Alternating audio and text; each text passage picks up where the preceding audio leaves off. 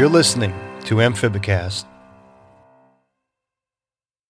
Welcome back, everyone. Thanks for joining me again. Tonight's episode is going to be a good one. I've been looking forward to this for some time. It's going to be all about plants. And many of us in the hobby are really big on plants. We like to keep very, very well planted vivariums. We put a lot of effort into plant choices, lighting.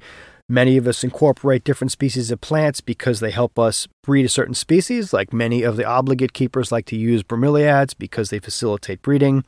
Some of us just like the looks of different things. But regardless, it's undeniable. Plants have a very, very big presence in the hobby. And unfortunately, many of us, myself included, are not necessarily that well-versed in plant care. So, my plant care basically extends to about 3 or 4 species of plants. But I know that there's many of you out there, and there's too many of you to name, are really big plant aficionados. You guys have a green thumb compared to mine, which is more of a almost green, dark brown to green. But I'm not too bad. But in any event, I've got a great guest on tonight. I have Zach Goodnow of Equatorial Ecosystems, and he's going to talk to us about vivarium plants, some of the dynamics between different species, which species are best suited for certain types of vivariums, how can they work just as a houseplant if you just appreciate the beauty of the plant outside the terrarium, and just some general issues and concerns in terms of lighting, husbandry for the plants, etc. All sorts of fun stuff that I've been wanting to get into for a long time. So, Zach, welcome. How you doing tonight? What's going on? Hi, Dan. Thank you for having me. I'm doing pretty well. It's nice and rainy, swampy summer here in Louisiana. May comes along and summer begins, and we'll be here for another 4 months. Yeah, we just started here in New York. It was 85 the other day, and for us, that's like unexpectedly brutal. So yeah. But then it went down to 60 again. So we've got a small reprieve, but so. Why don't we start off with some introductions? I mean, tell us your story. What were your first experiences with plants, animals, the natural world, regardless of what it was? Like, what was your first experiences like, and how did you end up where you are today? Yeah, so when I was a child, my dad is a landscape architect, and the vast majority of his clients wanted him to design spaces that brought nature into their backyard. A lot of them had larger tracts of land, and they appreciated the natural world and creating a little forest in a city or a suburb. And so it was his job to bring in nature, and he focused on primarily native species, and he essentially created small pockets of habitat in people's backyards. And then my mom is she works in a hospital clinical lab, so she was the whole kind of the other end, the medical biology side. So dinner time at the dinner table, we're talking about ecology, microbiology. I had a ton of exposure from my parents as a child, but one of my earliest memories was when I was a kid. Some of my dad's clients would host Christmas parties, and so they'd want poinsettias around the front door and decorate Christmas. And so he drugged me out there as a 3-year-old, and I'm sitting there with the clay pots and filling pots with poinsettias and potting them up. And that turned into, he'd find salamanders on the job, and we'd bring them home and keep them in an aquarium for a couple weeks. And we kept speckled king snakes and several other, we'd rescue box turtles, and they lived in the backyard. And I was exposed to a ton of not only herps, but we rescued baby squirrels, and we had flying squirrels as pets. So I grew up living in a zoo, and so I think I was kind of destined to end up in some kind of natural field and have interest in the natural world. In college, I went on and studied natural resource ecology and management, and worked as an alligator biologist for some time. But really wanted to get into coastal protection and restoration because I saw firsthand the devastation of Hurricane Katrina. I grew up through that, and the town I grew up in was basically, the southern half of it was destroyed. And so I wanted to do something ultimately in that. I went back to school and pursued a civil engineering degree. And now I'm not technically a civil engineer because I don't have licensure yet. I still need to gain the experience. But I work in coastal protection design and also in some wetland restoration. That's quite a resume. I mean, well, which came first? Was it the plant interest or was it the animal interest, so that they just sort of go hand in hand? In terms of frogs, it was, I guess, the interest was always there for both of them. And you look at my parents' bookshelves, and there's, discovery books, and you have the rainforest, and you have poison dart frogs, and I had little frog ceramic figurines that we'd find at, little trinket shops and that kinds of stuff. But in terms of from a husbandry or cultivation perspective, I started growing tropical plants, particularly orchids, when I was about 6 years old, was when I bloomed my first orchid. And so from the time that I was living at home, and we grew up in South Louisiana, so we never really got that cold. There were some nights where we had to pull some things in, but other than that, the plants could live outside year round, and you had to give them some supplemental water, but the humidity and the light were here. So through middle school and high school, I grew in my parents' backyard, and my dad built a little makeshift greenhouse out of what was a fort that we used as a child. We took the panels off and put corrugated plastic around it, and that was where I kept things in the wintertime. Well, fast forward to when I finish high school and move on to college, and I lived in the dorm my freshman year, like so many other people. And, the dorm is white concrete walls and white plywood closets and just very stark and sterile. And so I wanted to bring some life into the dorm, and all of my plants were back home because I couldn't really take care of them in the dorm as well as they lived outside. So I began researching terrariums. And at the time, Dendroboard was one of the premier sites for just terrariums and also dart frog keeping in general. And so I stumbled across that site, and I learned how to build a terrarium. But as a side effect of that, I also learned that, man, you can keep these super colorful frogs that I grew up reading about, and they're not poisonous in captivity. So they're perfectly okay to keep, and they're relatively easy if you do your research and get your setup right. So I built a terrarium for the orchids, and then I started planning a second terrarium for frogs. Which species of dart frogs did you start off with? The very first that I had were orange lamasi, so they're now known as Sorensis, but it was one of those, the Penguana morphs that were around about 10 years ago. Probably not the most outgoing to start with, but I always like thumbnails. I've actually kept a lot more thumbnails than I have any of the larger frogs. And so I kind of dove in head first, and I bought a trio from a guy out of California, and I had those for many years and produced a good bit of offspring. That's interesting because you're not the first person that's told me that they started with thumbnails. And it's interesting because, I mean, going back in time when I started out in the hobby, really the only things you had available at the time were Tinctorius. It was like back in like the early to mid 90s, even into the 2000s. They really, I mean, I remember the first time I saw thumbnails at a show, probably in the maybe mid to late 2000s. I was actually intimidated by them. But I mean, what was your experience with them like? Did you find them to be kind of on par with what you thought your skill set was at the time, or was there a bit of a learning curve with them? The main thing, I guess I started researching terrariums in probably August of, that would have been 2010. And I didn't get frogs until January of 2011. So I sat and read for a good, 4.5 months before I pulled the trigger. And so I kind of got, I'm a kind of person that I will read and learn. I just consume information, and I just love to learn. So that's, I read as much as I could before I got into it. And so I think probably the main learning curve was that they're pretty fast.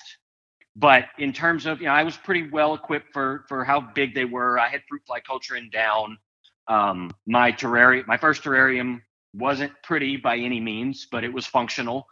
And I think they were somewhat as expected. I probably, looking back, would have done better with an imitator locale just because they're more outgoing and you see them more often. But in general, they weren't overly hard. And you said you had luck breeding them? Yes, I had the original trio. Forgot what the ratio worked out to be, but I ended up with a pair from that trio. And then later on, I added a couple of other animals that a local friend ended up with that he didn't want, and they were all the orange penguana, but his kind of had some more distinct flash marking. So I added a couple more to that group. I think I ended up with a breeding group of 5, and they produced offspring, relatively often. When you say the terrarium that you were keeping them in was kind of utilitarian, was that sort of like an afterthought? I mean, you were kind of concerned with being able to successfully keep the frogs and then maybe put the plants to the side, or like what? I mean, I'm going somewhere with this, I promise. But why start off with the utilitarian terrarium as opposed to something that was more involved? Some of it was just I didn't have the experience of building a tank, and so I wasn't ordering a lot off the internet. It was mostly stuff that I could source locally, plants from local nurseries, supplies from local vendors, cork bark from a show or cork bark from a pet store. We're lucky in that we have tons of wood that we can get here and adequately clean it to put it in a tank.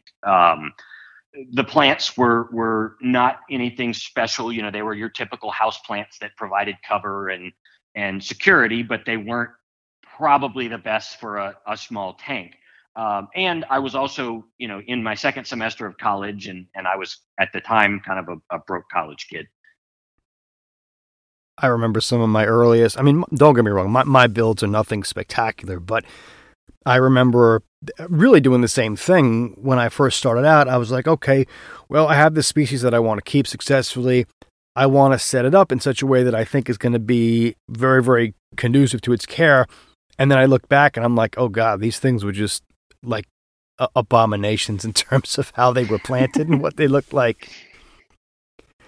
What are some of the local sources that you're talking about? I mean, did you have things like, I mean, you have cypress down there, right? In Louisiana? Yeah. I mean, we had an abundance of cypress. We have live oak, which is another wood that stands up really well to moisture.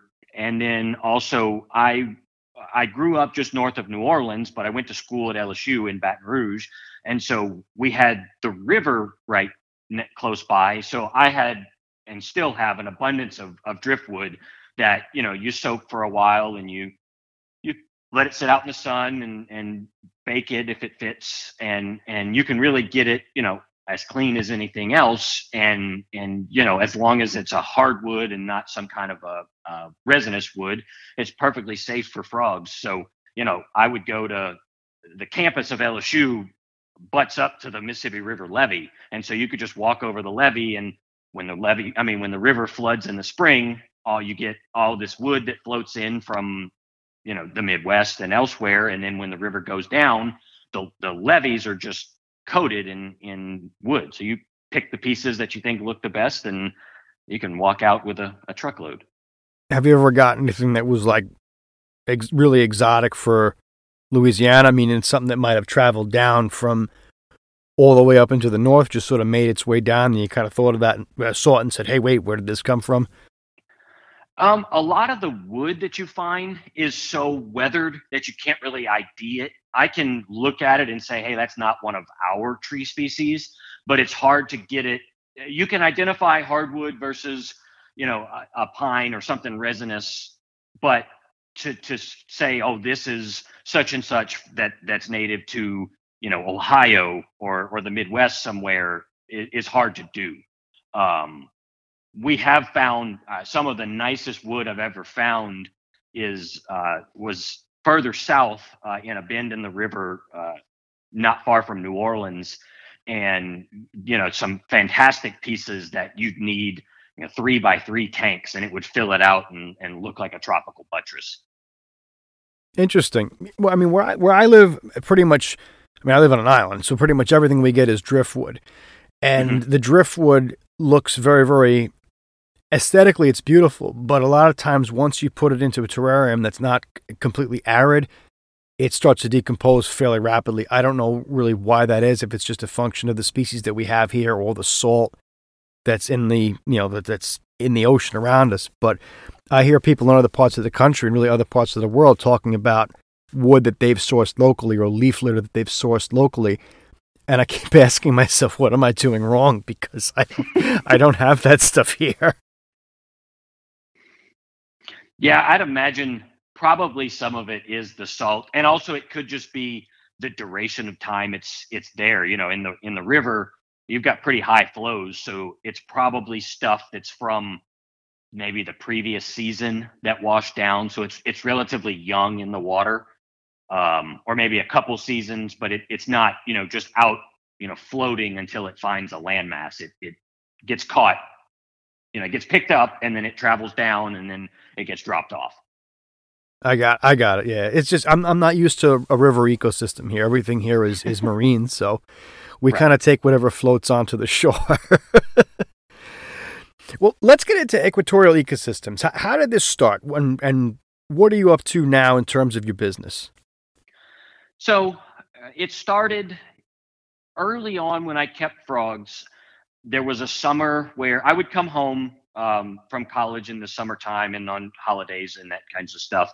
And I would kind of act as a foreman for my dad's landscape business and would work on landscape construction jobs and do maintenance and that kinds of stuff. And one summer, Dad said, I'm not going to have the work that I had last summer. So you probably, there'll be work for you to do, but it's not going to be enough to keep up with your spending money and pay rent and that kinds of stuff. So you probably need to find something else to supplement you.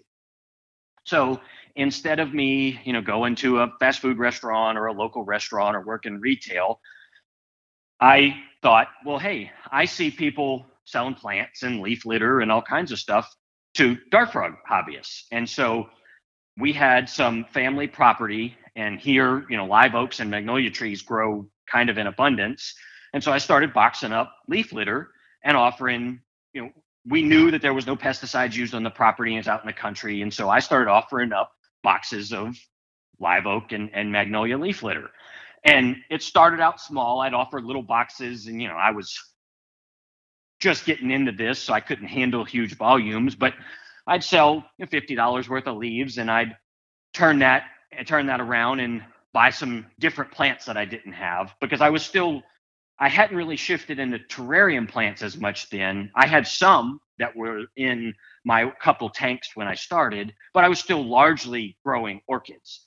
And so I would acquire some terrarium plants and still sell leaves, and I propagate those plants, and slowly, got more and more volume of plants, but also more hard to grow or more slow growing plants that were worth more money, and eventually acquired enough plants that I was building terrariums not to house frogs, but just to grow out plants. And then, oh, by the way, here's a planted tank. What kind of frogs can I fit in it? And then I kind of carried that into, still had the leaf litter, and came across a younger buddy of mine who I ended up kind of mentoring in dart frogs, but he was raking up leaf litter and wholesaling it to a number of the big frog suppliers. And so he told me about it, and I said, well, I've got this land here, two heads are better than one. And we started raking up gallons and gallons of leaf litter to ship off to dart frog wholesalers, or just terrarium supply wholesalers in general. And we did that for a number of summers right after I got out of college, and then in my time back in college, to the point where we were sending out, 400 plus gallons of leaves a season. And that I continued to invest in the plants, and by this time I had been keeping these plants for 5 or 6 years, and still selling plants on the side, and realized that I had a full fledged, small supply business going. And then the leaves got to be extra work, and plants kind of took off, and I was doing more with the plants, and I didn't have as much time. And so we slowly kind of phased out the leaves, and I transitioned the plants full time, and then he kind of set up and he does some plants at the same time. And to now, I have two indoor growing spaces to grow out plants. I grow in grow tents, which are essentially aluminum frame. They truly look like camping tents, but instead of it being, the camping tent canvas, the outer portion is just canvas and the inner is mylar. I have those decked out with lights and baker's racks and humidifiers. And so I've got one that's got a 5 by 5 foot footprint and another that's a 4 by 4 footprint. And I grow mostly stuff that has real high humidity demands in there. And then last November, I finished building a 12 by 20 greenhouse in the backyard, and I'm slowly moving the things that can either need to grow bigger than I can accommodate in the tent, or just can handle our summers and little more variable humidity in the greenhouse. And so right now, I'm kind of slowed down with selling because I'm focused on getting moved into the greenhouse and getting stuff propagated, because now that most areas of the U.S. are warming up, I'll start shipping again relatively soon, but I'll have a lot more volume of plants to start offering. Do you think that the demand for terrarium plants has increased in the past few years? So terrarium plants, I think, has definitely increased, especially in the last year or so.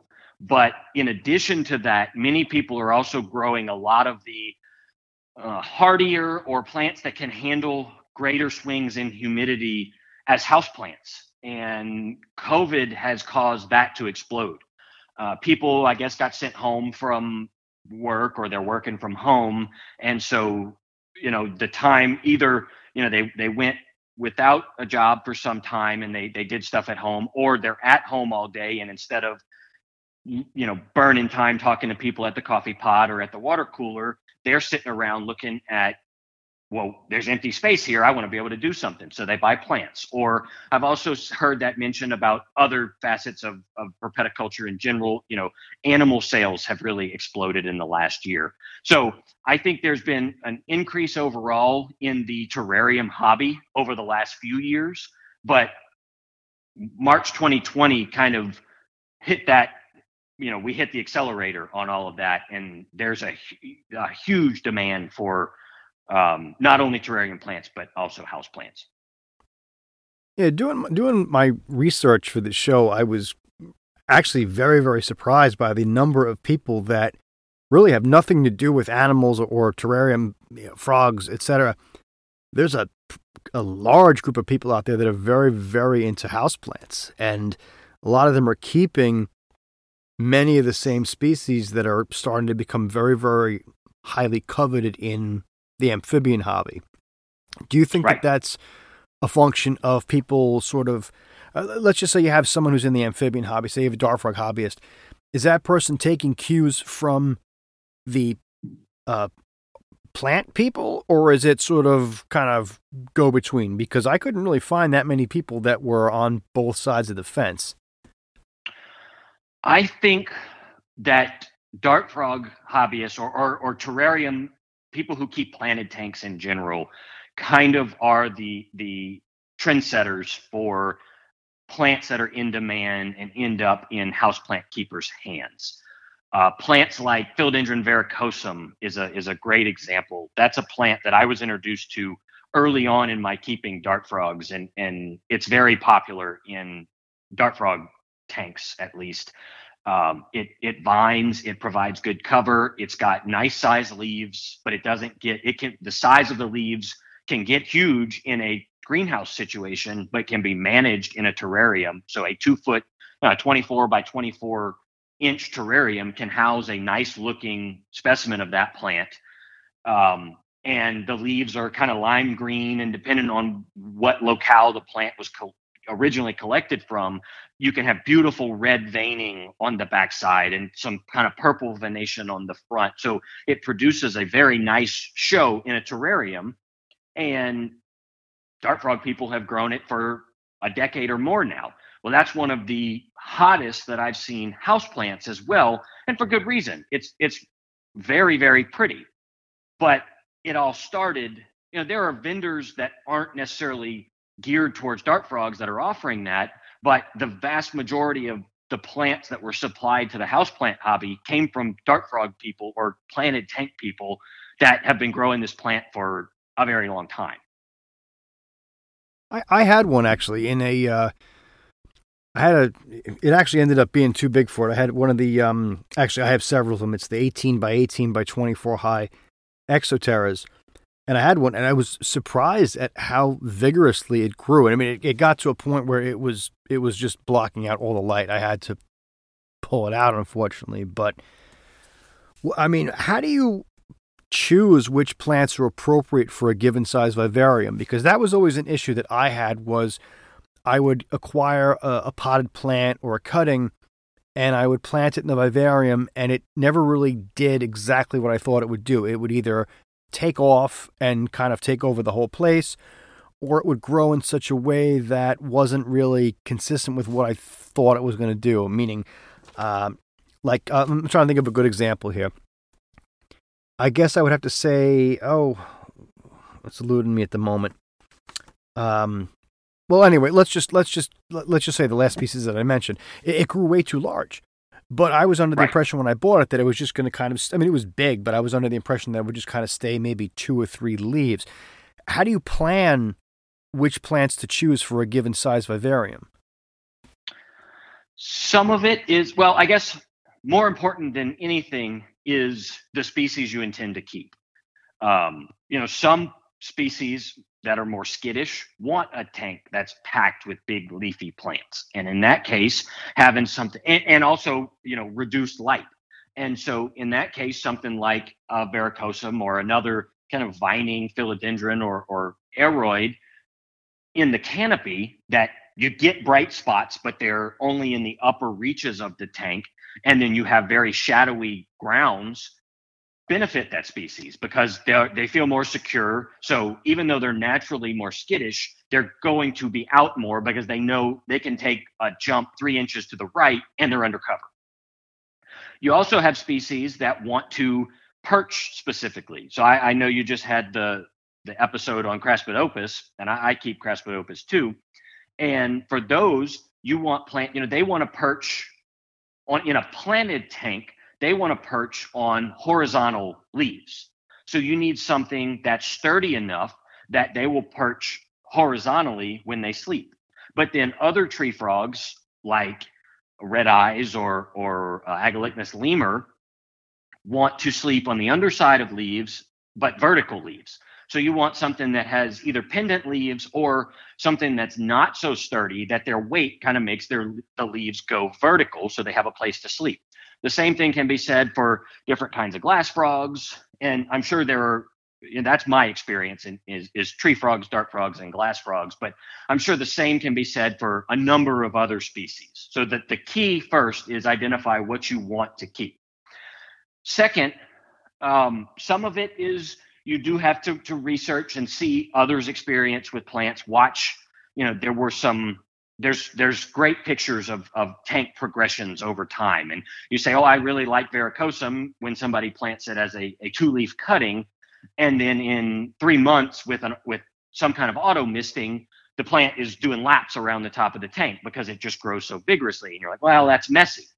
So some of it is just understanding what you're planting and coming up with a plan to maintenance it, keeping it chopped to 5 leaves or so, or planting it in certain places so that it can only take up the upper reaches of the tank, not planting it at the ground where it can run all over.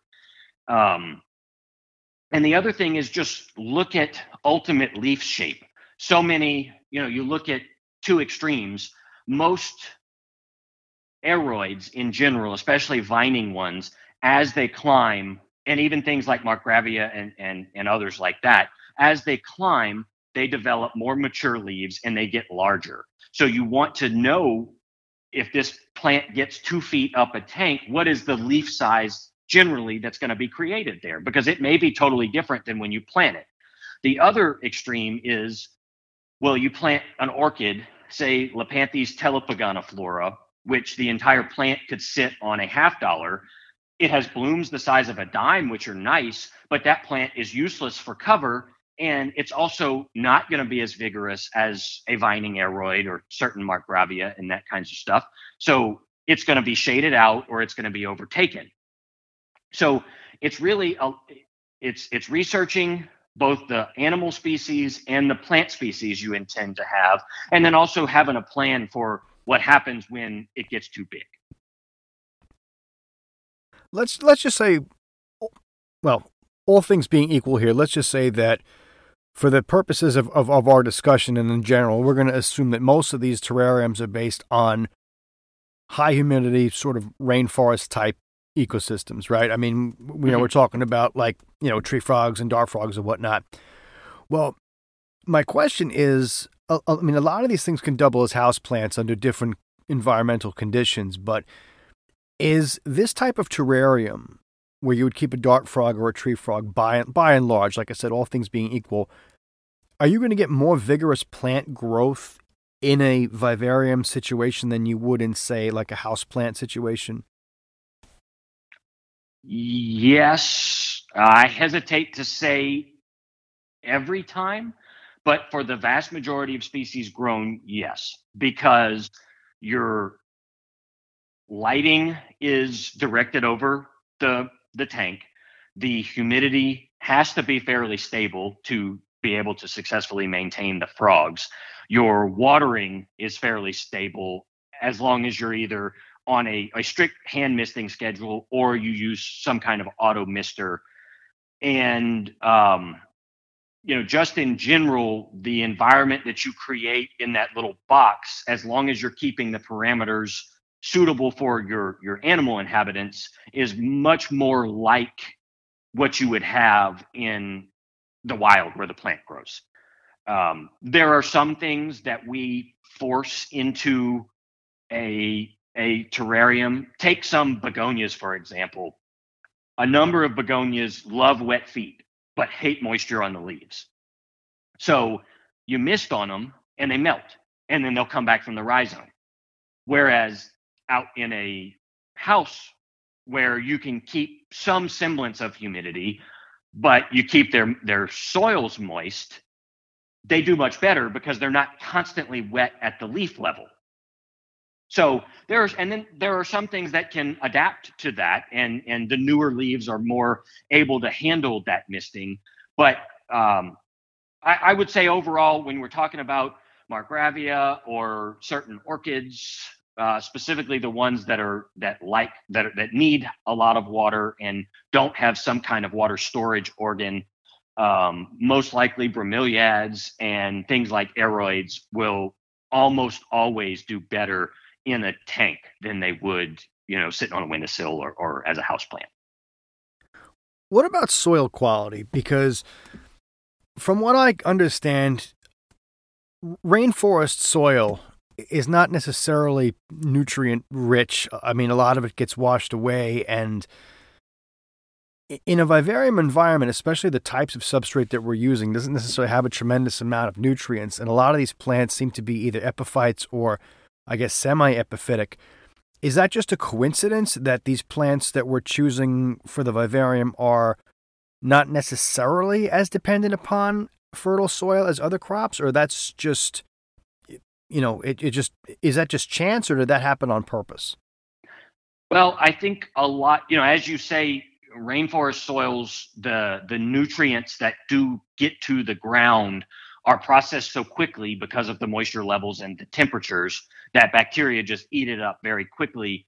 So they are naturally nutrient poor, and many of these plants may start at the soil level, but are climbers and depend upon whatever nutrients come from the rain or the rain trickling down tree trunks.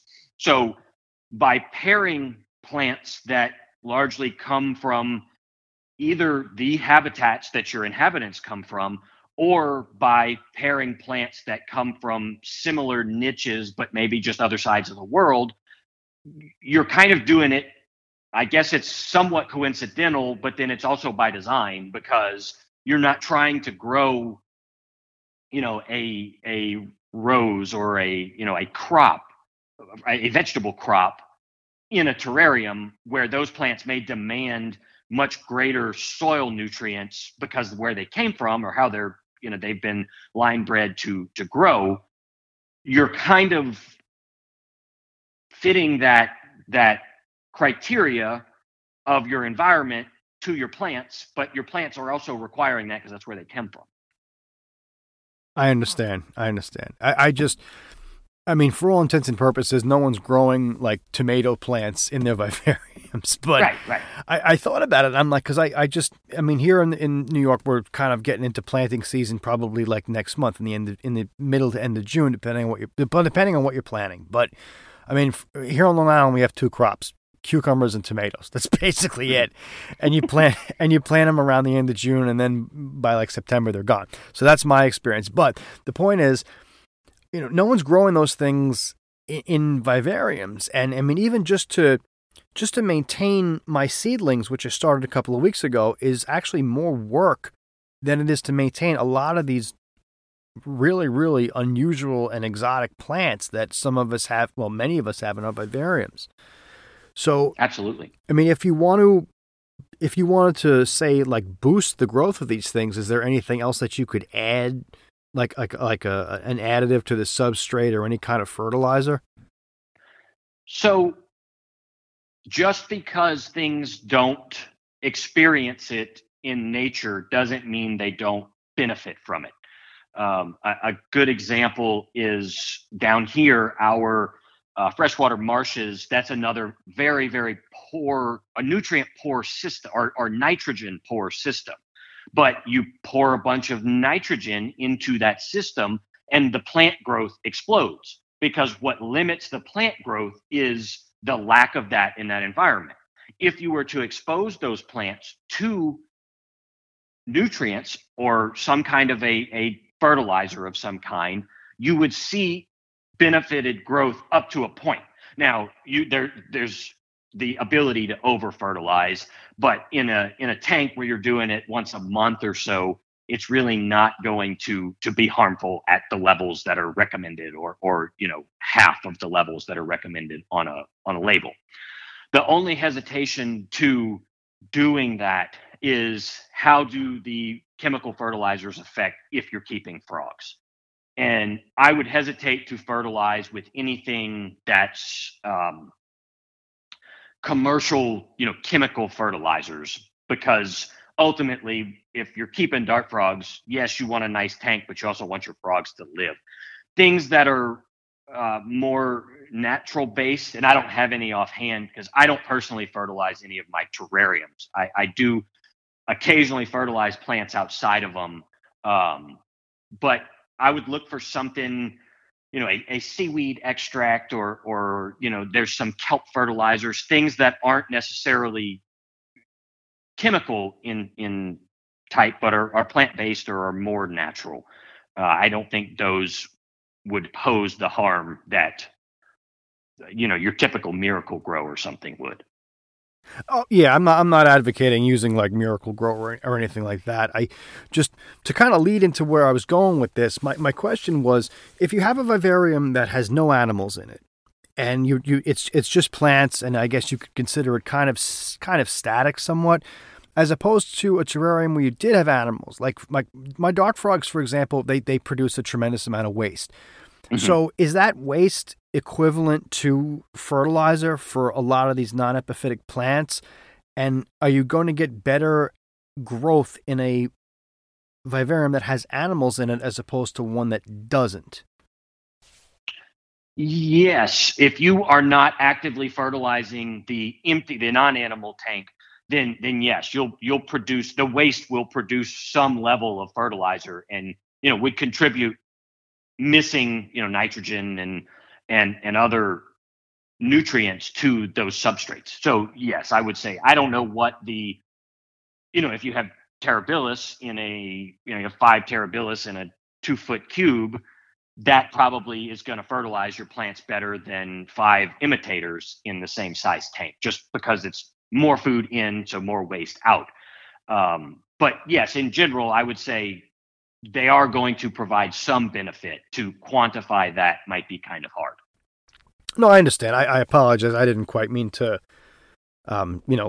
ask for like a name, rank, and serial number. But it just, to me, it just seemed interesting that the longer I have a vivarium going, the more things change, and almost unexpectedly sometimes, because I'll have terrariums where there's several decent sized frogs. Like I have they're not huge, but I have a pair of Aratus, not Aratus, a pair of Azurias, which Tinctorius Azurius, but they've been in this one vivarium for a long time, and they make a lot of waste. And I don't know if it's just a combination of age or what else, because I have terrariums that are close in age but didn't have the same load of frogs in them, and I get so much growth in that vivarium. I don't know if it's because they produce so much extra waste or what, but the smaller species I have, like my Epipetes anthonii, which really don't produce anything substantial, I don't get that growth in their tank, even though I have similar plants set up. Yeah, and it could be, the frog's habits. It could be something, the Azurius would more tend to the ground. So if your plants are more rooted in the ground, you probably have, more waste at the substrate level than on the leaves, which would then have to wash and end up on the ground. Something like that. It could be just how quickly your substrate's breaking down. It might not be something that, if you use slightly a thicker layer of substrate in one versus the other, there's other things that, as substrates break down, some nutrients are released, some nutrients are bound. When you add new leaf litter, you're adding an influx of nutrients as those break down. So there's a lot of ways to introduce nutrients to a system, but also to kind of bind it up and keep it from getting into a system. What about substrate itself? Is there a recommendation that you would have if you wanted to set up a planted vivarium, in terms of like a substrate that you would recommend for the best plant growth, but without anything added to it that could be potentially harmful? So I look at substrate as a way. So going back to what you said, with rainforest substrates are largely nutrient poor, and they're primarily a layer of clay with whatever leaf litter is fallen at the time on top. And so I look at substrate as something to support root growth, to hold some nutrients that travel in it through water or what have you. But it also has to be long lasting enough that in a perpetually warm, wet environment, it doesn't get soggy, and it doesn't. I maximize the amount of time that it's good and maintains its structure. And so there's a few different ways to look at it.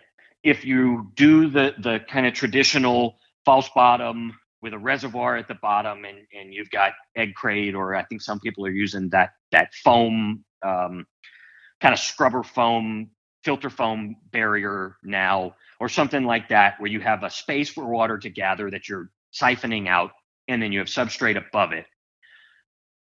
Something like an ABG, the forest floor mix that Atlanta Botanic Gardens put together, is a pretty good thing to use, but it still breaks down. And even the same way in a tank where maybe you don't use a false bottom and it's drilled, so water is consistently draining out with mist cycles. So I've changed everything over to washed Turfus, which is just, and I think it's Turfus Pro. It's the second smallest particle, but it's basically baseball infield conditioner. And all it is fired clay pellets. And it doesn't break down because it's inert, it's clay. It allows for great root growth because it holds water, but it doesn't go, as long as your water line, if you have a reservoir, isn't touching the substrate line or the top of the substrate line, or you have a drilled tank to where water is just passing through it constantly. It holds fresh water, which is good for most of these plants that we're missing a lot. It's not really, I haven't found it to be super nutrient binding, and it lasts forever because it's basically like rocks. And it's not super heavy because as long as your tank is drilled, you don't have to have a huge layer of it. On top of that, I just keep fresh leaf litter. I've got tanks that have been planted that way for 6-7 years now, and all I do is dump fresh leaf litter in it every season when the live oaks are dropping leaves. I found it's, as far as I know, regionally near me, it's easy to find. A 50-pound sack is like $15 from a turf store, and like I said, you can refresh it as you would like, but it lasts, you can rinse it out. And if your tank is drilled, you flush it every so often and it stays fresh for basically as long as you keep the tank. Does that leaf litter, when it decomposes like live oak and magnolia, which is really what most of us use, does that return some of the nutrients to the soil as it breaks down? Oh yeah. You'll get, you get, whether it's microorganisms or some of your cleanup crew, springtails, isopods, they eat it and they release waste, or just as it rots, it releases, leaves are largely, you fertilize plants with nitrogen, high nitrogen fertilizers to produce leaves. So when they break down, it, reintroduces some of that nitrogen into the overall system. I never would have even thought of that. That's a great point. And I guess one other thing too that I missed on the Turface is there are nice little particles throughout. And so it increases the surface area for your things like springtails. I have springtail, my tanks are like springtail cultures themselves.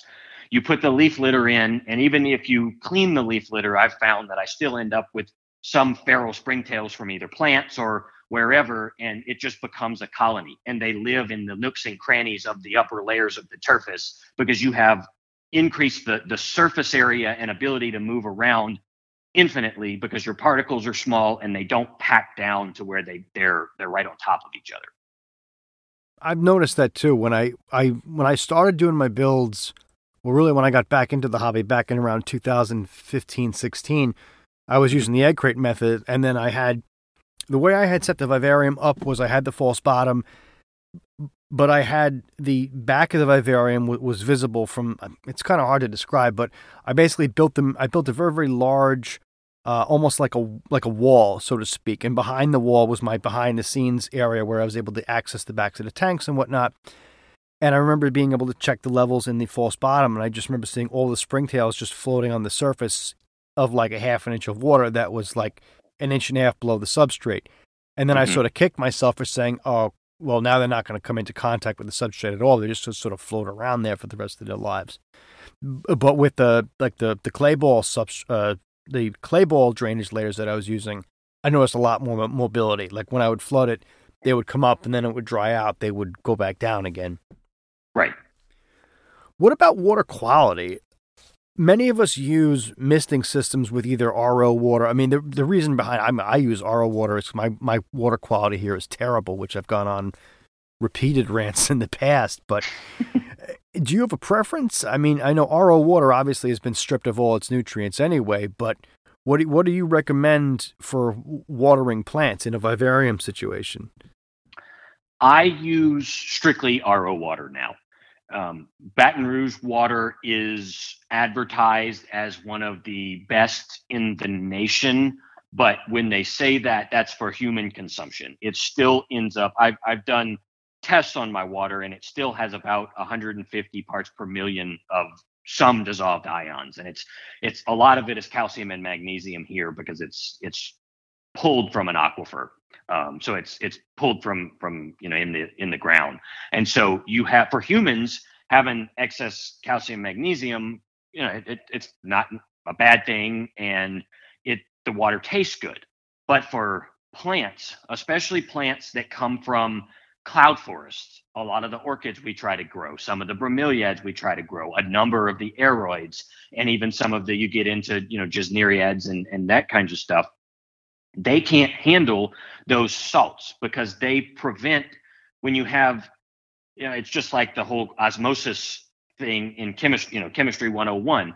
When you have solutes in the water, you're not as efficient at pulling water in. The roots cannot get the quality of water, or some dissolved salts can just burn roots from sensitive plants. Some of the Lepanthes orchids that a lot of people grow in terrariums now need pure water, because long-term use of high salt water will burn them up, because they're not used to that in nature. Their physiology isn't designed to handle that, and so they don't last as long.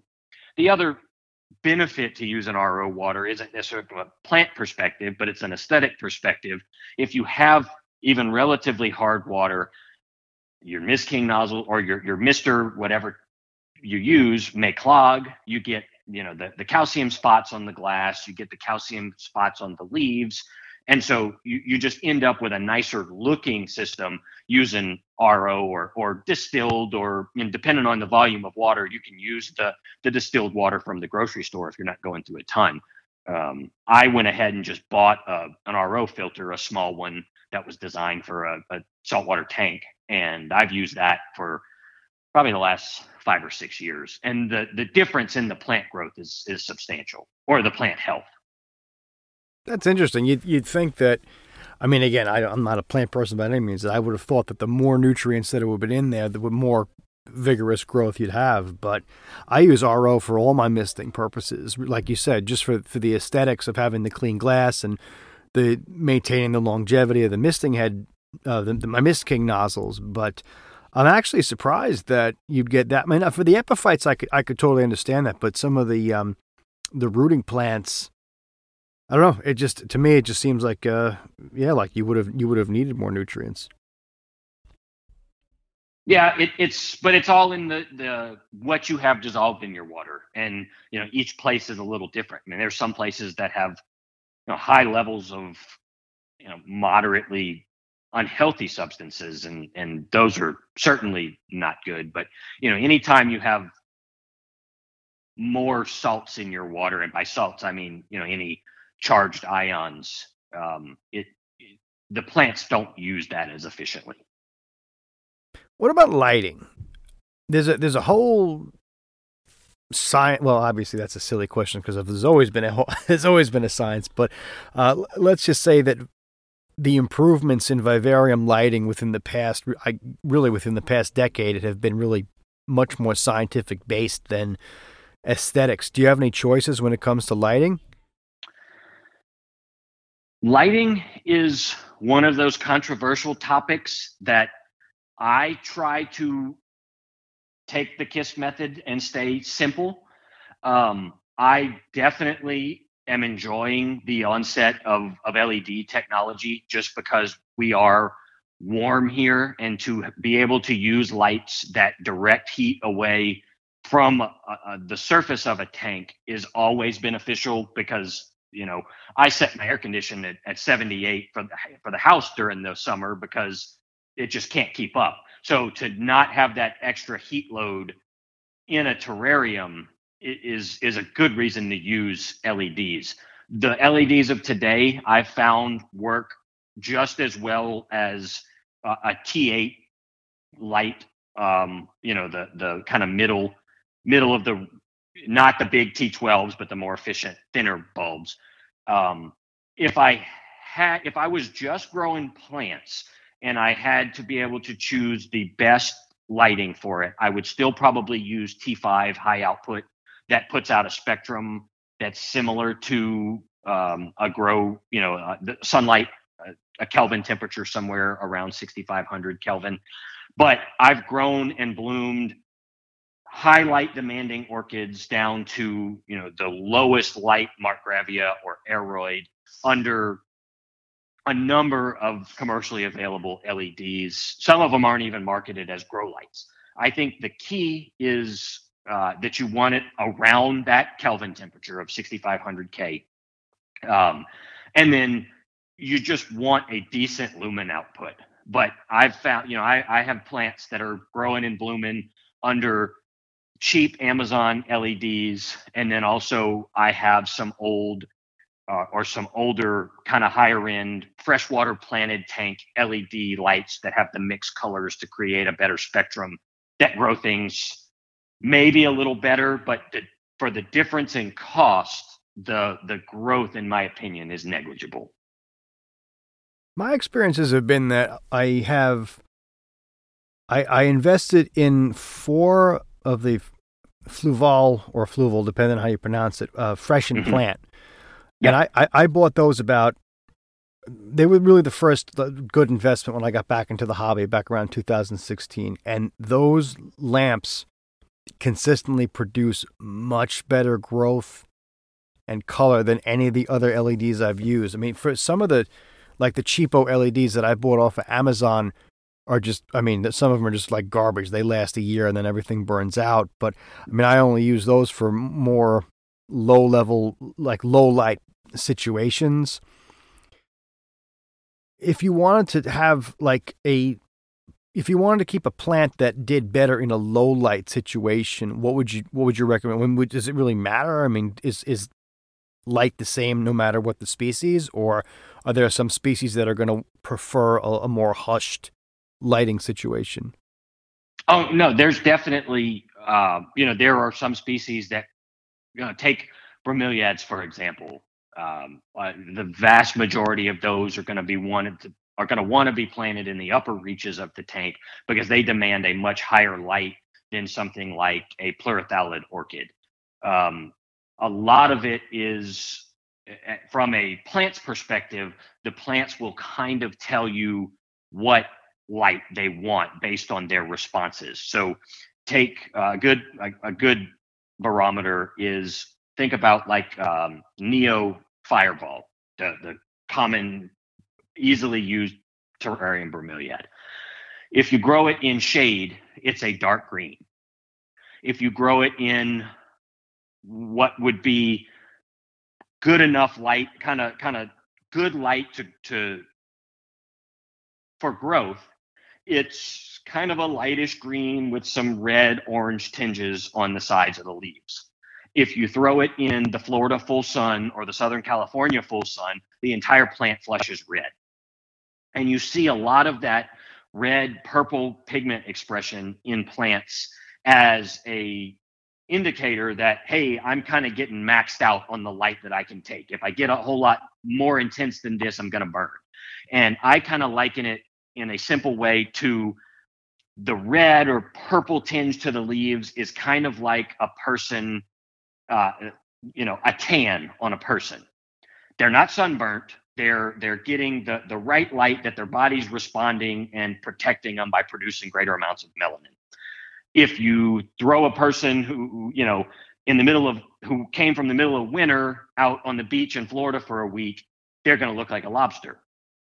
And that's what happens when you burn a plant. But if you gradually acclimate them to light and you find a spot where they get just the right amount of light, you're probably going to see relatively light green leaves with some edges that are reddish or purple. And that's kind of optimal to tell where your plant wants to sit. And it's hard to say where in a tank that may be, because where your light is, a Neo Fireball is going to respond in that way, being maybe 3 inches from an LED light, whereas take a small orchid may respond that way, being 12 inches from an LED light.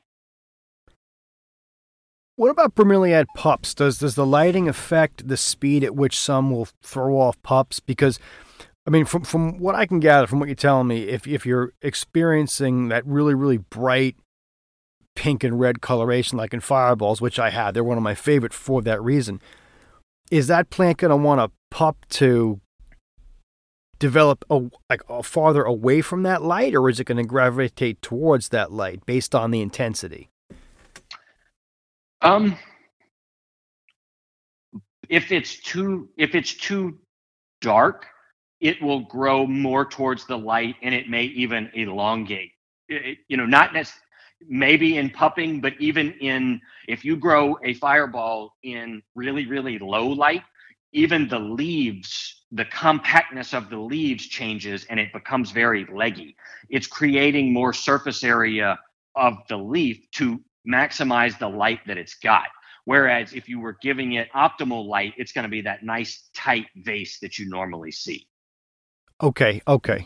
Yeah, because I noticed that the ones that I have established long term, the ones that really, really pink up, they seem to throw out a pup that's further away, and it doesn't color up the same way that how do you call it? Is it mother daughter? Is that the terminology with the plants? Yeah, that's a mother plant. Yeah. Okay, well, I'm sorry if I'm not quite, my terminology's off. But I've noticed that they'll kind of just go. My rationale, which apparently was wrong, was that more light is better. But that totally explains why the pups are growing off in different directions. Because you're right, I've gotten certain pups where the leaves are just really, really long, and I've gotten some where the leaves are really, really compact. And I never even realized that was a function of the lighting.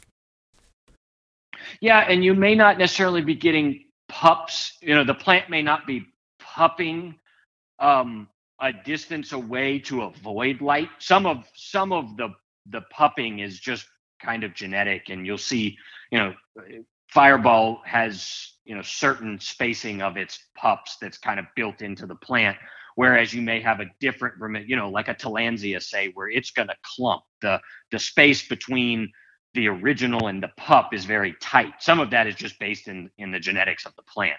But your response of the pups to light, that one pup, if you have a light bar across the tank, say, and the original plant is directly under it, it's producing that nice tight growth. If it pups directly lateral to the plant to where the new pup is also under that light bar, you should expect nice vase-like growth and red leaves. If it pups directly perpendicular to the light bar to where it's getting light not from directly above but a more angled light, it's not going to get the same light levels as it would the original plant. So it would respond differently. Okay, I gotcha. It's just they're just such a, they seem so easy, but I didn't realize that there was a lot more going on than just them tacking them to the back of the back wall of a the back wall of a vivarium and then just watching them go. I didn't realize that they were actually that. Obviously they're easy to care for, but there was that much going on. Yeah, there's plenty of intricacies. The plants you can observe them just as much as the frogs and learn probably just as much too. It is gratifying when you have something that'll just take off. Like I had a ficus in my oldest vivarium, the one I referenced before that I have the two azurias in, mm-hmm. and I cleared out some of the foreground. I'm sorry if I don't remember the scientific name. The common name I think was the lemon button fern, and this just took over the whole. The whole bottom of the tank just took it over. And once I pulled it out, I realized I had this whole big lush growth of ficus behind it. And then I just kind of fluffed out the ficus, and I was like, wow, I finally got where I wanted to be when I first started this vivarium out all those years ago. How do you explain, do plants, are they going to compete with each other inside the vivarium? Are you going to have some that are going to be more aggressive than others? Because to me, it seemed like once I got rid of the fern, it gave the ficus more room to really just explode.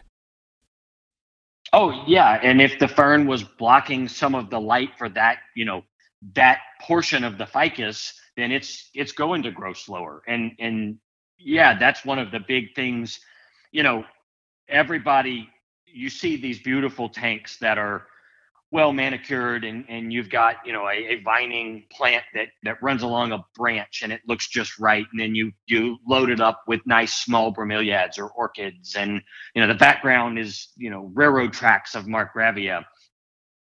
That the picture that you see is a snapshot and is based on that keeper's maintenance of the tank.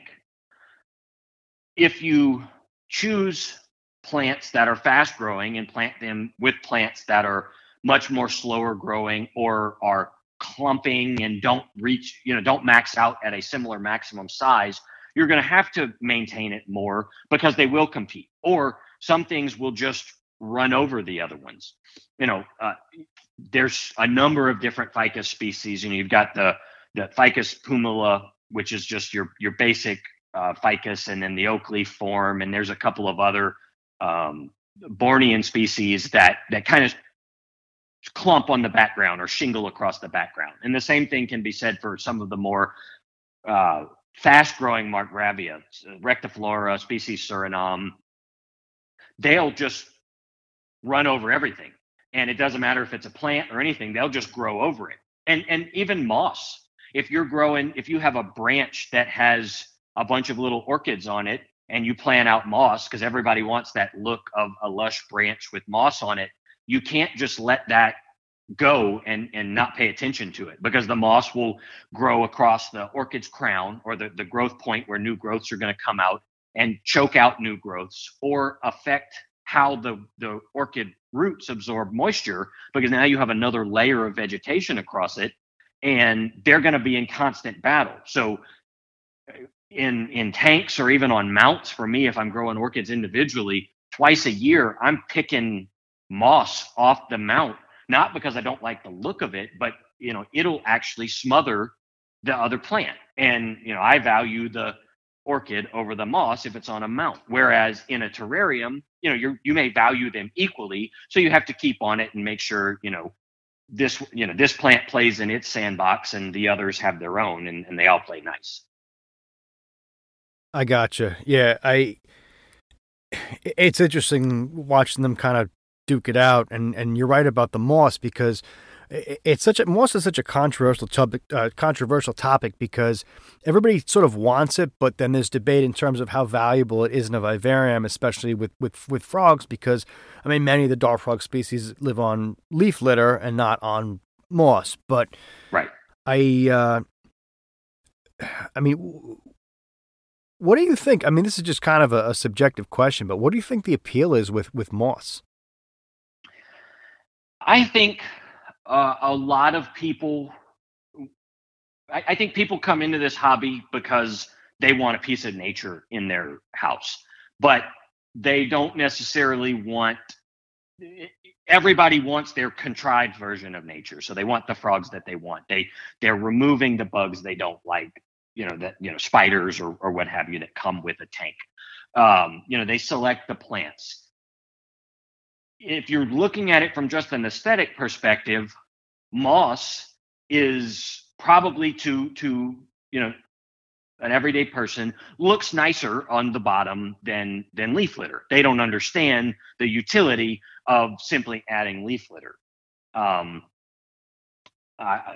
know the use of moss is controversial. I'll also say that probably one of the earliest dart frog keepers, and somebody who produced probably thousands of Tinctorius and Auratus and such in his time, had nothing but sphagnum and live moss over the top, and a petri dish with a clay pot over the top. And he used moss because he wanted to know where they were laying eggs. He worked for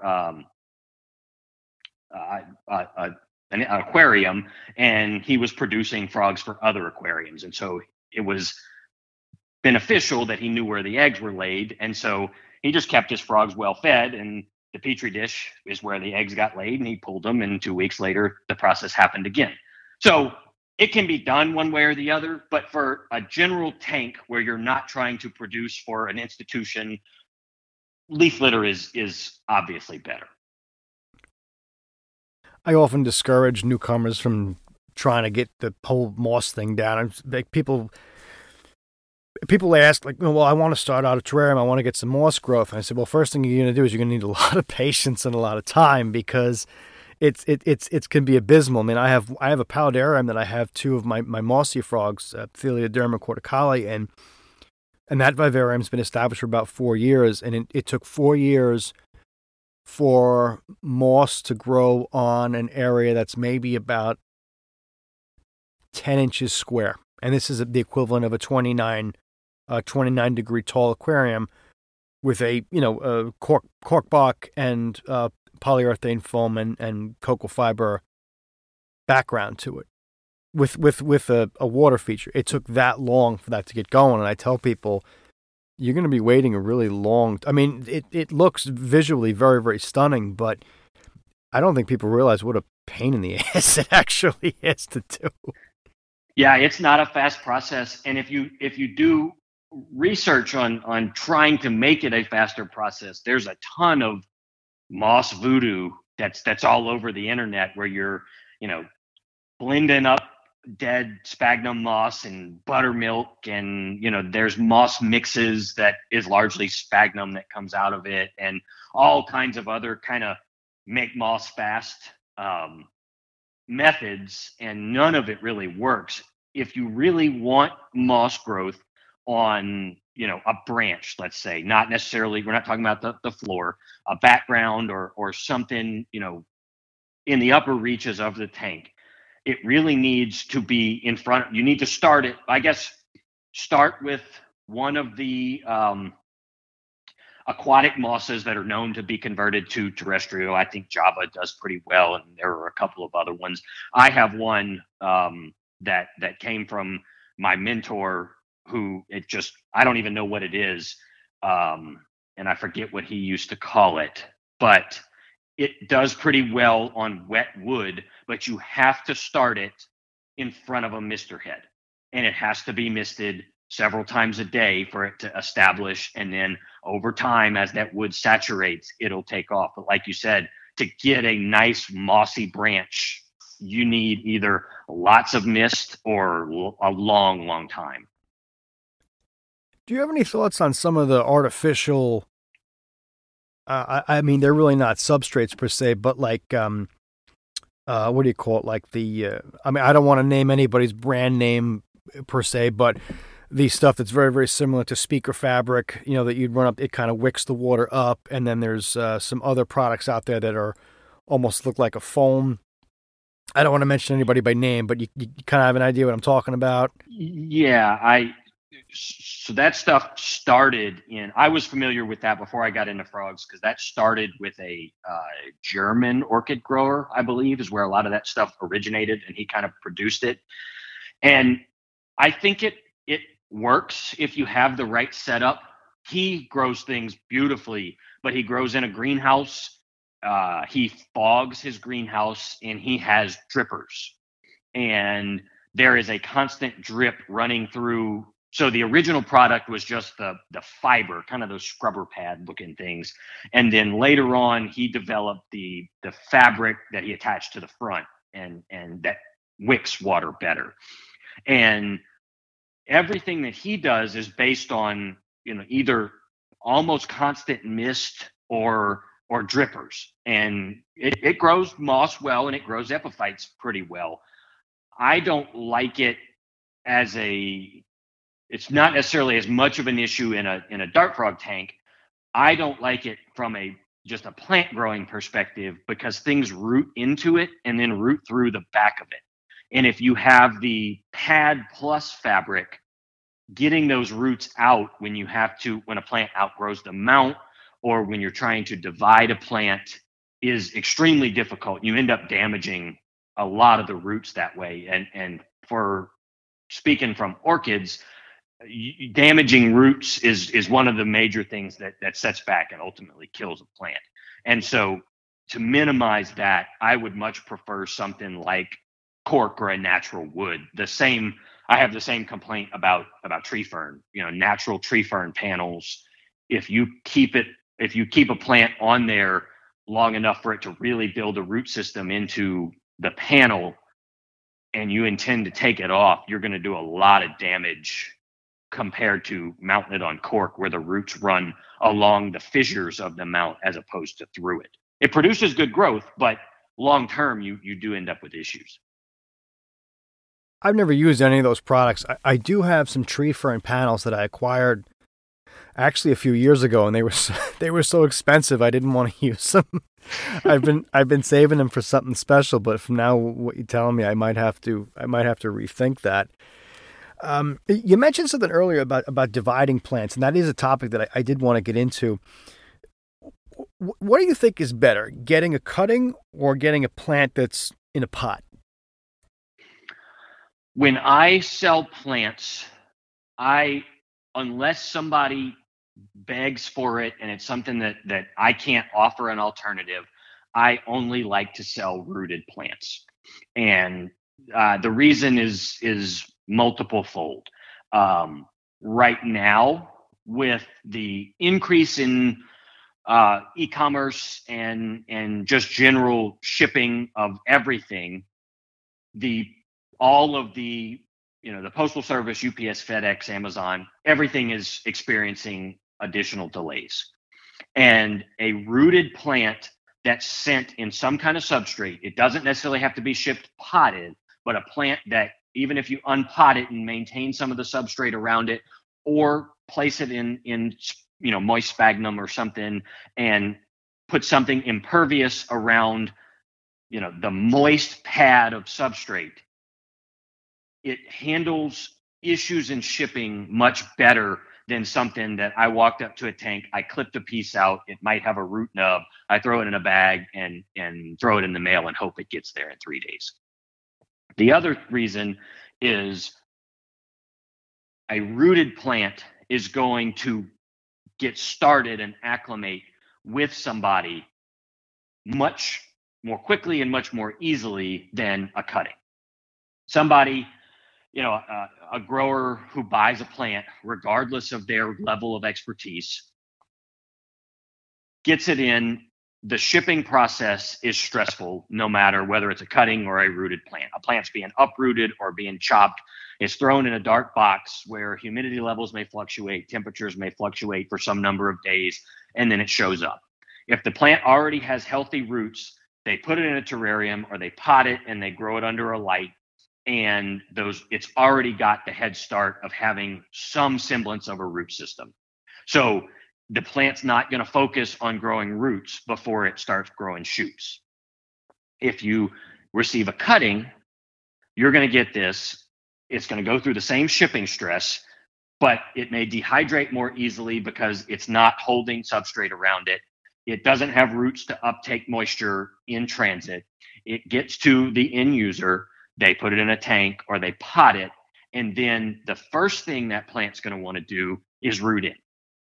And you may not see any measurable stem growth until it has a root system, because it can't uptake nutrients. It struggles to uptake water. You have to keep humidity high so that the moisture losses through the leaves are minimal.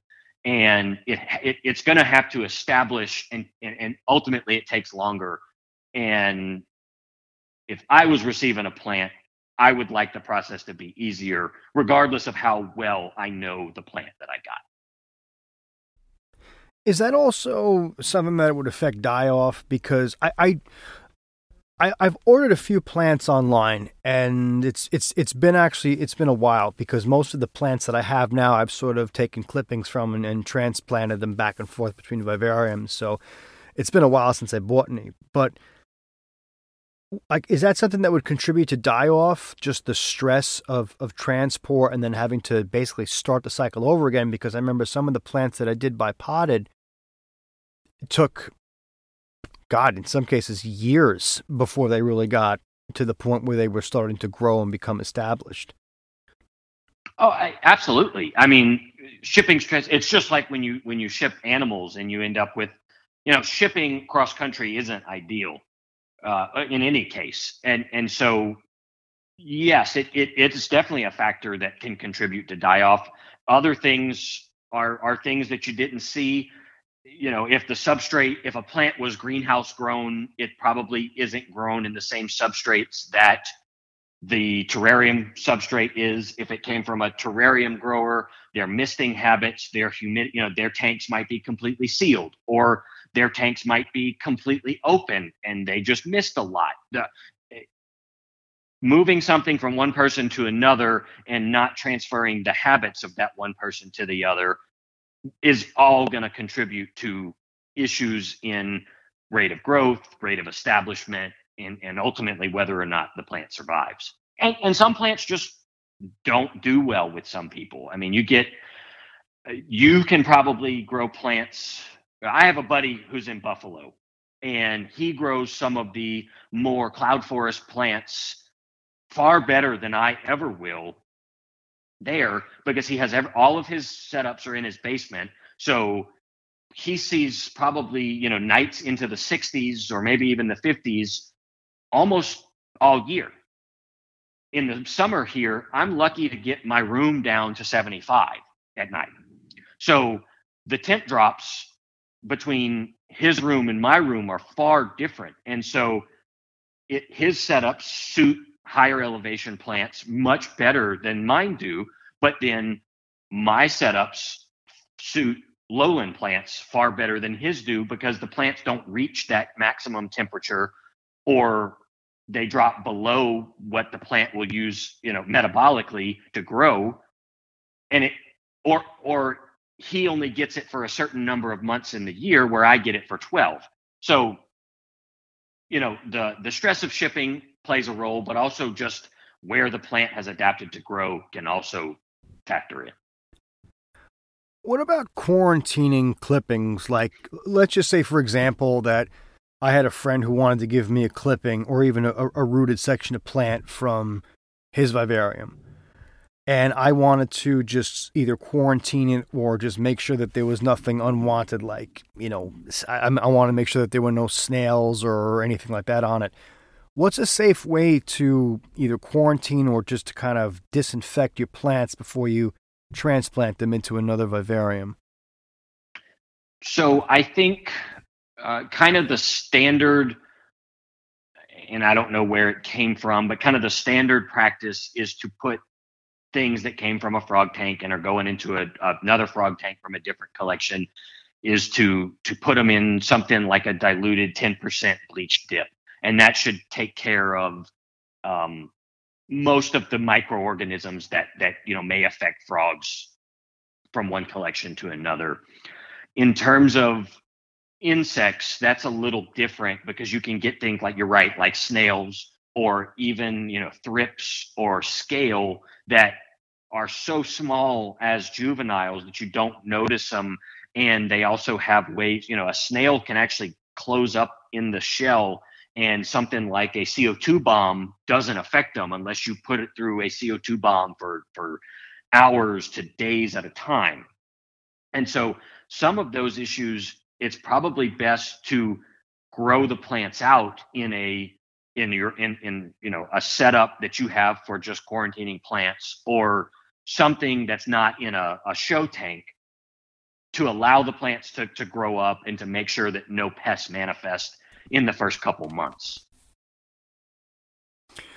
Let's just say, for argument's sake, that we wanted to build a terrarium from the ground up, and just walk us through it. Let's just say that we had 3 zones in the vivarium where we wanted to have plants. Let's just say we wanted to have something down near the substrates, not a ground cover, but something that would be kind of around the leaf litter, something that would go up around the background, and then maybe something that would be sort of like visually appealing, like something going across like a piece of driftwood or a piece of wood across the middle. So we've got kind of like a low ground, low, mid ground, and then kind of a background. Like, what are some good plant choices for each of those zones inside of a vivarium?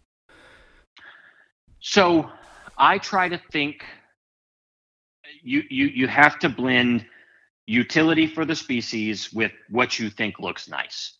And thankfully, with all of the, there have been a ton of new plants that have been introduced to the hobby over the last decade, that you've got a huge palette to do both, and even have plants that are utilitarian that have nice leaves or nice flowers and that. So plants that are low growing or that are substrate in the ground plants that I like to use, and I'll probably just kind of mention in generalities because there's a number of species that you can use, but I like to set some kind of a calathea or some type of ginger, costus or monocostus, in a mid to back corner in the ground. And that will, depending on what you use, get relatively mid height of the tank, give a nice cluster of stems that will provide cover, and is also provide some kind of a scale to your tank. The leaves don't get huge, and the plant doesn't get huge overall unless you get into some of the bigger gingers. But there's a number of calathea that you can get that stay probably 6 inches tall, have nicely marked leaves, and give you a nice little corner. For a background, I would use something that will climb to some degree and has somewhat broad leaves, because that's what I'm going to use to provide ground shadowing. So it's going to produce some leaves that overlap and cut the light off from reaching the floor, so you have shadowy spots that'll make the frogs feel more comfortable. So I'm picking something, a vining philodendron, or there's some like Geogynanthus is a spiderwort relative that gets tall, doesn't have a lot of leaves at the mid level or the lower level, and can provide some shading. And then at the, on a branch, kind of as an epiphyte running across, or something that's in the foreground but in the upper reaches, I'm looking for another vine maybe, but I want smaller leaves, thin leaves, or leaves that don't get overly long. There's some really nice philodendrons from Central America that they call them the winged petiole species. They were introduced, I think, through Atlanta Botanic Gardens into the hobby.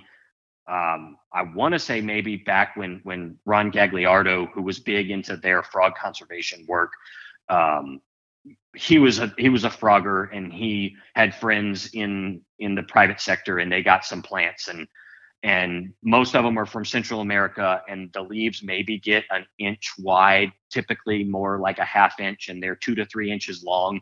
So they don't have a whole lot of use necessarily, unless you have frogs that may lay eggs on the leaves, but they're not providing a lot of cover, but they make a nice little, it makes it look more tropical. You end up with like that liana look. And then another plant that I tend to use, and this is more just for strict aesthetics, it doesn't really serve a purpose to the frogs, but it would be low to the substrate level and has nice leaves and real showy flowers, are some of the different gesneriads. Something like an Apicia, where you end up with nicer, the leaves are kind of fuzzy, so you end up with a texture. They're either purple or silvery splashed, and then you get these big, flashy, kind of African violet looking flowers that are either white or kind of a pinkish purple. Nautila calyx is another genus of gesneriad that more or less stay really short and give interesting leaves and showy flowers. So that's kind of how I would look at a tank. You've got a dense retreat of stems in a corner. You've got leafy stuff at the background that kind of stays at the depth but provides shading, and then just some kind of accent things to suit your aesthetic in the foreground. Do you have any thoughts about emergence for water? I mean, most of us, that's kind of always like a rookie mistake, is you set up a vivarium and the first thing you want to do is set up this really elaborate water feature, which I guess it works if you really have, I feel like you have to screw up at least like 30 water features before you get one right. But do you have any thoughts on using emergence, like, or like semi-aquatic plants for any kind of water feature? Yeah, I mean, so do you mean something like a floating, like a duckweed type of growth, or something that's actually anchored in the substrate and grows up out of the water? Both, we'll say. I don't like the use of a floating plant, um, uh, but that's probably more just my opinion. I don't think it is really a negative. I do like the look of emergent. There's a lot of species, and they're primarily different aeroids, and they came in through the aquarium hobby. Cryptocoryns, Anubias, Bucephalandra, um, Lagonandra, Homalamina. Most of those are either African or Asian in origin, but they typically grow on rocks in streams, and so they do well in a mineral substrate, or that's in the bottom, constantly have water, constantly exposed to water. And most of the aquarium cryptocoryns, or a lot of those plants, actually grow as immersed plants in the wild and will only bloom when they're grown immersed. There are similar plants in the New World in South America or Central America. Anthurium rupicola is a really good one that's from Central America, and rupicola means grows on a rock, and it grows in the middle of a stream on constantly wet rocks. Anthurium amnicola is another good one, and it has the benefit of it has kind of a smaller but peace lily like flower, or even some of your grocery store anthuriums, the red showy ones. Except this one is like a pinkish purple, and I have one in one of my tanks that I bought it probably 3 years ago, and in that time it hasn't held a bloom for probably 2 months. It's constantly sending up flowers. Um, and you also get the benefit of, if you have a water feature and your substrate is separate from your water, planting something in the water feature is going to help keep that water, reduce the nitrates in the water. Now, if you have a water feature, say you have a tank that's got a standpipe and is otherwise drilled, and you have something like a turfus or hydroton substrate, and the water extends all the way across the bottom of the tank, and just a little bit is in your water feature, you have roots that get down into that layer from other plants that filter the water too. But if you have something where you're able to totally exclude the water, and only the immersed plant's roots are getting in there, it is able to somewhat clean that water. Yeah, I mean, I've always struggled with emergence. I mean, I kind of abandoned water features. I only have the one in that paludarium that I mentioned earlier, but my plan of choice for that one is, I guess, kind of a dirty word, and that was kind of what I wanted to ask you was, what about pothos? How do you feel about pothos? Well, you have to be careful now, because there are actually, so what we call pothos is actually a species of Epiprimnum. The golden pothos is a species of Epiprimnum. And recently, true pothos has come into the hobby. And true pothos is a genus of fantastic little plants from Indonesia and Borneo, and they've been cursed with this trade name of, or the trade name of pothos has kind of cursed their generic name.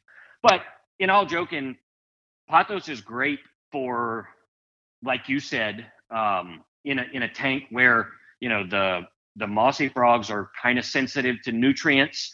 Pothos is going to put out a ton of growth. It's going to suck out a ton of the nitrates in the water. So for something like that, or for I raise glass frogs in communal terrarium or communal aquariums, and I use either pothos or Scindapsus pictus, which is just like the silver pothos trade name stuff. I plant that in it and just let it grow wild, and it grows up out of the tanks and everything, but it acts as somewhat of a water filter for these animals that are somewhat sensitive to high nutrient loads, and you don't want to have to be changing water every other day. For things like a grow out, if you're growing out froglets, pothos is great because it's easy cover. It's something that you don't feel bad about chopping it up and throwing away afterwards, because in a month it's going to be just as big as it was before.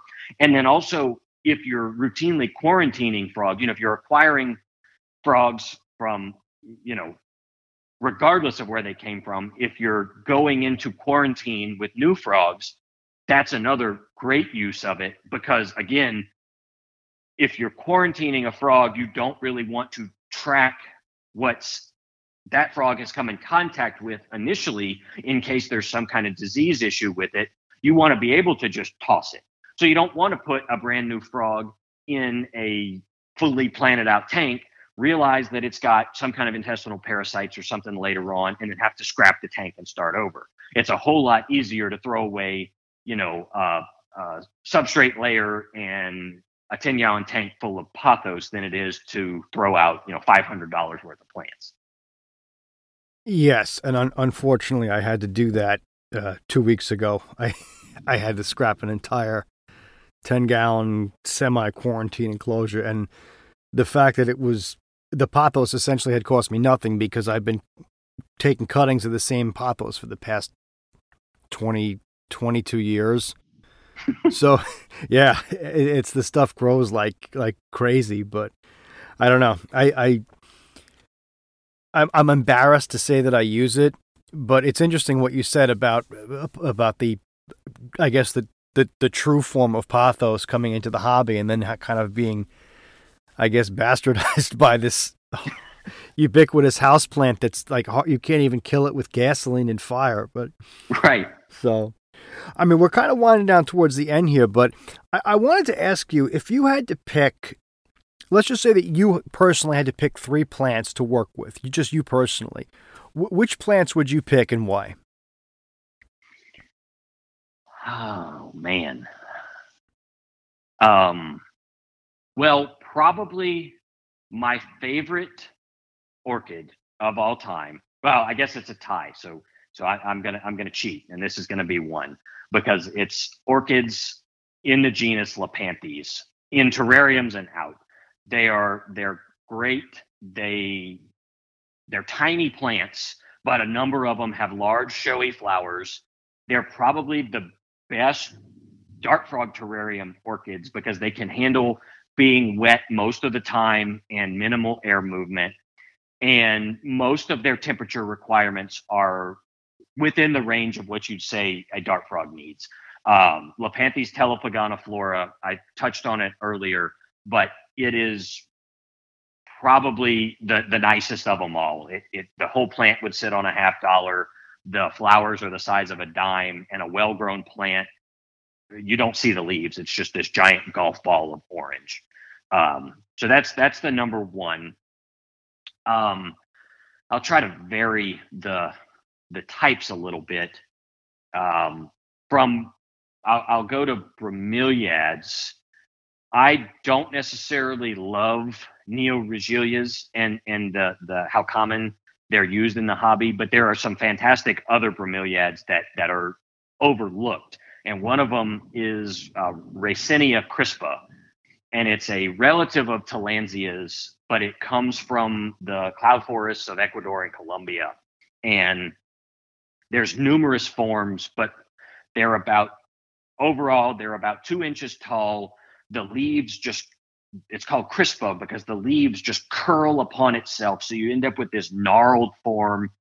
The plants, there's some that are green, there's some that are kind of reddish in good light. And then it produces this like rattlesnake rattle flower that kind of hangs downward over the plant. And that's bright yellow. It grows well. It'll do well in almost any dart frog tank.